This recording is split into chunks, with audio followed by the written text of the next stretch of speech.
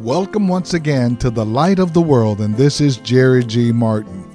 Thank you for joining us today as we're going to bring you a series of messages to encourage you to do what God wants every believer to do, and that is to share the good news of the gospel of Jesus Christ to those who do not know Him. Do you care enough to share? Do you know that God has made you a minister of reconciliation? Do you know when to share, where to share, and how to share? Well, listen to these messages as we're going to encourage the body of Christ to get busy because the harvest is ripe, but the laborers are few. Now join us today as we go into the Word of God and see what the Word is sharing with us about how to be effective in reaching others for Jesus Christ. So I want to talk about how we can be effective in reaching people for Jesus Christ. Effective evangelism starts with a God-given concern for the person you are speaking with. A God-given concern. Now, you could be so interested in going through the process and the activity of evangelizing that you don't even care about the people you're trying to talk to. You just said, I need to just go talk to some people because it's on my heart to talk to people. And then you talk to people and you want to say, well, I went out and evangelized today and I talked to 20 people. But you don't really care about the people. You just want to care whether or not you're a good evangelist.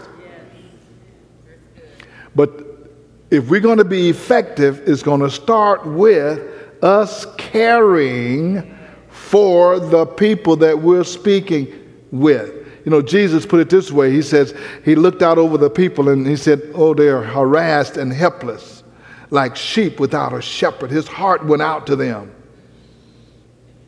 And he wants our heart to go out to them too. One of the greatest preachers of our era in the last few decades have been C.H. Spurgeon, that English preacher.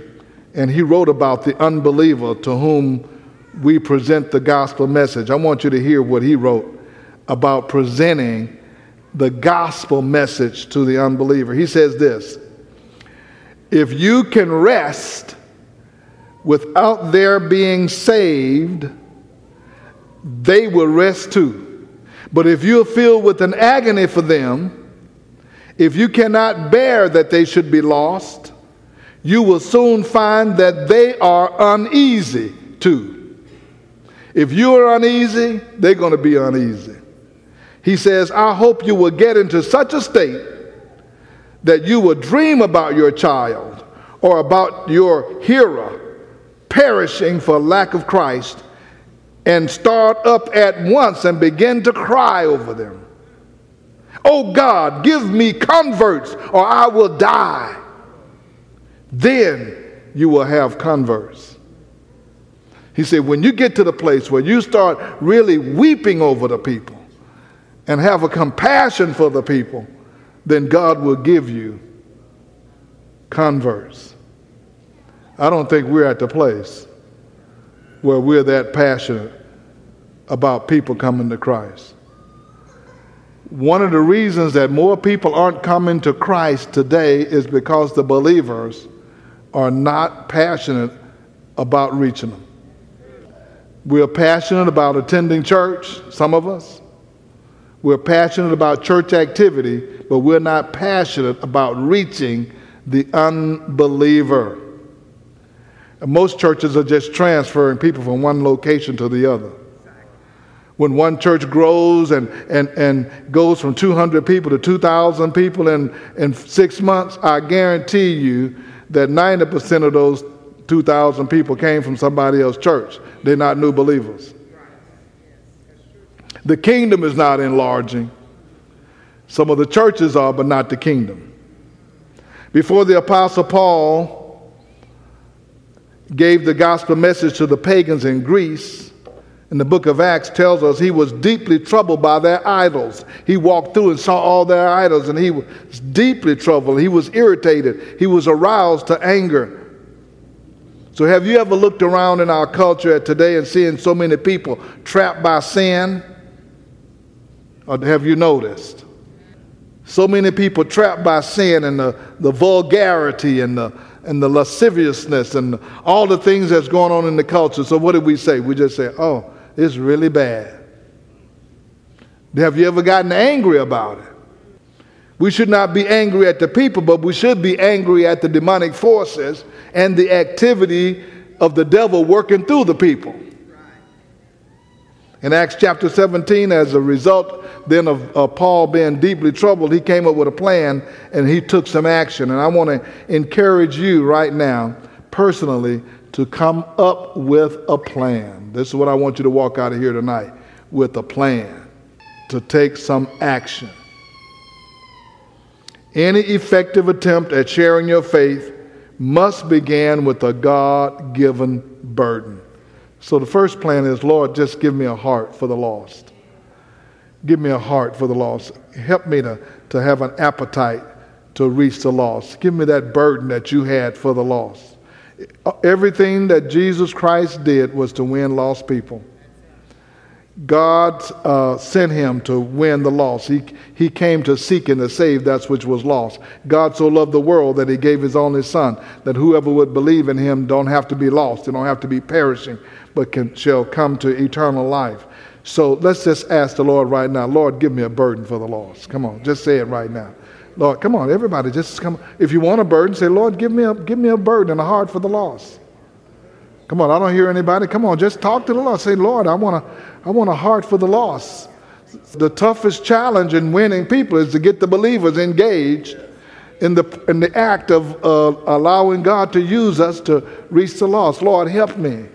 Help me, oh Father. Help me. Give me that compassion. Give me that heart. Awaken my senses to the things that are going on around me.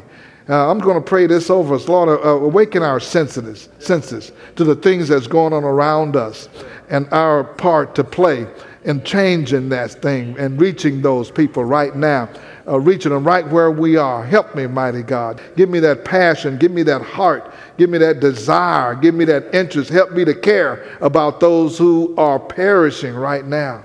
Help me to care about them. Right now, help us to care about them in this congregation, in this church. Help us to care enough to become engaged and involved.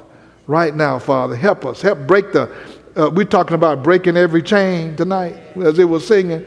Break that chain in the lives of the believers that keep us tethered to not moving forward and reaching others. Break that chain where we're so interested in our own things that are going on in our own lives that we're not concerned about the unbeliever, the ones that's lost, the one that's hurting, the one that's perishing. Help us break those chains, break those strongholds in our own lives that keep us from being effective. In the name of Jesus. Paul said to this, he said, woe to me if I don't preach the gospel. Woe to me, he says, I'm undone, I'm outdone if I don't preach. What about us? Do we ever feel that way? I need to tell somebody something. Well, here's a question. Should you care for the lost? Jesus cared for the lost. Jesus cared because God loves people. And God sent him to save people. God loves people. God sent his son to save people. That's why he shed his blood. That's why he gave his life, so that others can be saved. And you know what? That's why he saved us, so that we can go and gather some others. So why do you think he saved us? So we can go and gather some others. So why do you think he saved us? So we can go and gather some others. Why do you think he saved us? So we can go and gather some others. You think he wanted us to go and gather some others? Yes. Well, he wanted us to go and gather some others so much that he saved us. Yes. In fact, one of the last instructions he gave his disciples, he said, go and make disciples, teaching them and baptizing them. So he wanted us to go. In the book of Luke chapter 15, Jesus gave 3 parables to show how much God loves people. And he shows us that God loves people. Those 3 parables, one was the shepherd who went after the lost sheep, the woman who lost a valuable coin, and a father who lost a son, the prodigal son. He gave that to show how much caring went into those things that were lost. When you read those parables, you're going to see the rejoicing that takes place when that which is lost is found. In fact, the Bible tells us every time someone on earth comes to Jesus Christ, heaven rejoices. The angels in heaven are rejoicing every time because that's what's important in them. They're waiting every day. Hey, let's see if somebody else is going to get saved. They're not waiting to see whether you're going to get a new house or a new car, or whether you're going to get a supernatural anointing, or whether you're going to do all kind of supernatural things. They're waiting to see if somebody's going to come into the kingdom. And when they do, they just rejoice. Yes, another one is coming. And I wonder what they're thinking about us when we're not helping out in the thing that's most important to the Lord. So the angels in heaven are rejoicing, and that reminds us that God cares about individuals. God so loved the world, but he loves each and every one of us, and he's searching for each and every one that can come into the kingdom. In the parable of the Good Shepherd, we see the shepherd leaving the 99 who were already in the fold and going out of his way to retrieve the lost sheep. He says, I lost one. He didn't say, well, they should have kept up. I kept telling them not to go wandering off, but soon let them go and wander off, see what happened to them. I'm going to take the rest of my 99, we going on. No, he said, wait a minute. That one is important. We see the woman who lost the corn stop what she was doing and almost tear that house up to find that corn that was so valuable. She swept that house. She looked in every corner until she can find that corn. And then we see the father standing in the doorway looking for his lost son to come home. And in that parable, that father runs out to that son. That was not proper order in that culture for the senior, the older man, to run to the younger man. The younger man always has to run to the old one, but this father says, no, I've been waiting for him so long, I would break custom and I would run to my son, even though he told me to give him all of his money and he went and wasted it. He messed up his life. I'm not going to go down there and tell him, see there, I told you. No, he's so glad that he came home, that he put his loving arms around him. And that's a picture of God saying, no matter how bad a person is, no matter how bad their lives are, I want to put my arms around them and bring him into the fold. Would you be willing to get out of your comfort zone and take a step of faith to reach somebody else for Jesus Christ?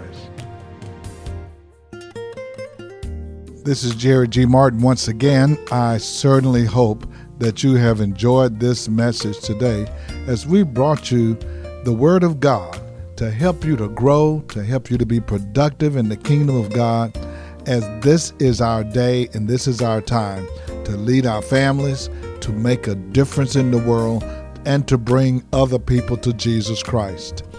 God is not caught off guard about the things that are going on in our culture, in our country, in our economy, and in our families. He is on the throne and he is working. He's just looking for his people to rise up and participate with him in what he would like to do at this day and this time. If you would like to hear today's message again in its entirety, you can hear it on our podcast, The Light of the World Daily with Jerry G. Martin. Again, that's The Light of the World Daily with Jerry G. Martin. You can hear today's message or previous messages that have aired on this station. I invite you to visit our website at lowcf.org for more information. Now, I want to take a moment to invite you to be my guest. Every Sunday in the month of July, I will be on a special series called God's Blessings for Tough Times. I know that a lot of people are going through some very challenging times now. We have some controversy and confusion in our country, but God always blesses his people no matter what's going on. So come and join us every Sunday at 10 a.m. at 16161 Old Humble Road. Let me mention the Beacon Bookstore on our campus. For books and Bibles and Sunday school materials or whatever you need, call us at 281-441 2885. 281-441-2885. Now for the light of the world, this is Jerry G. Martin saying, may the Lord our God richly bless you, and we'll be with you again next time.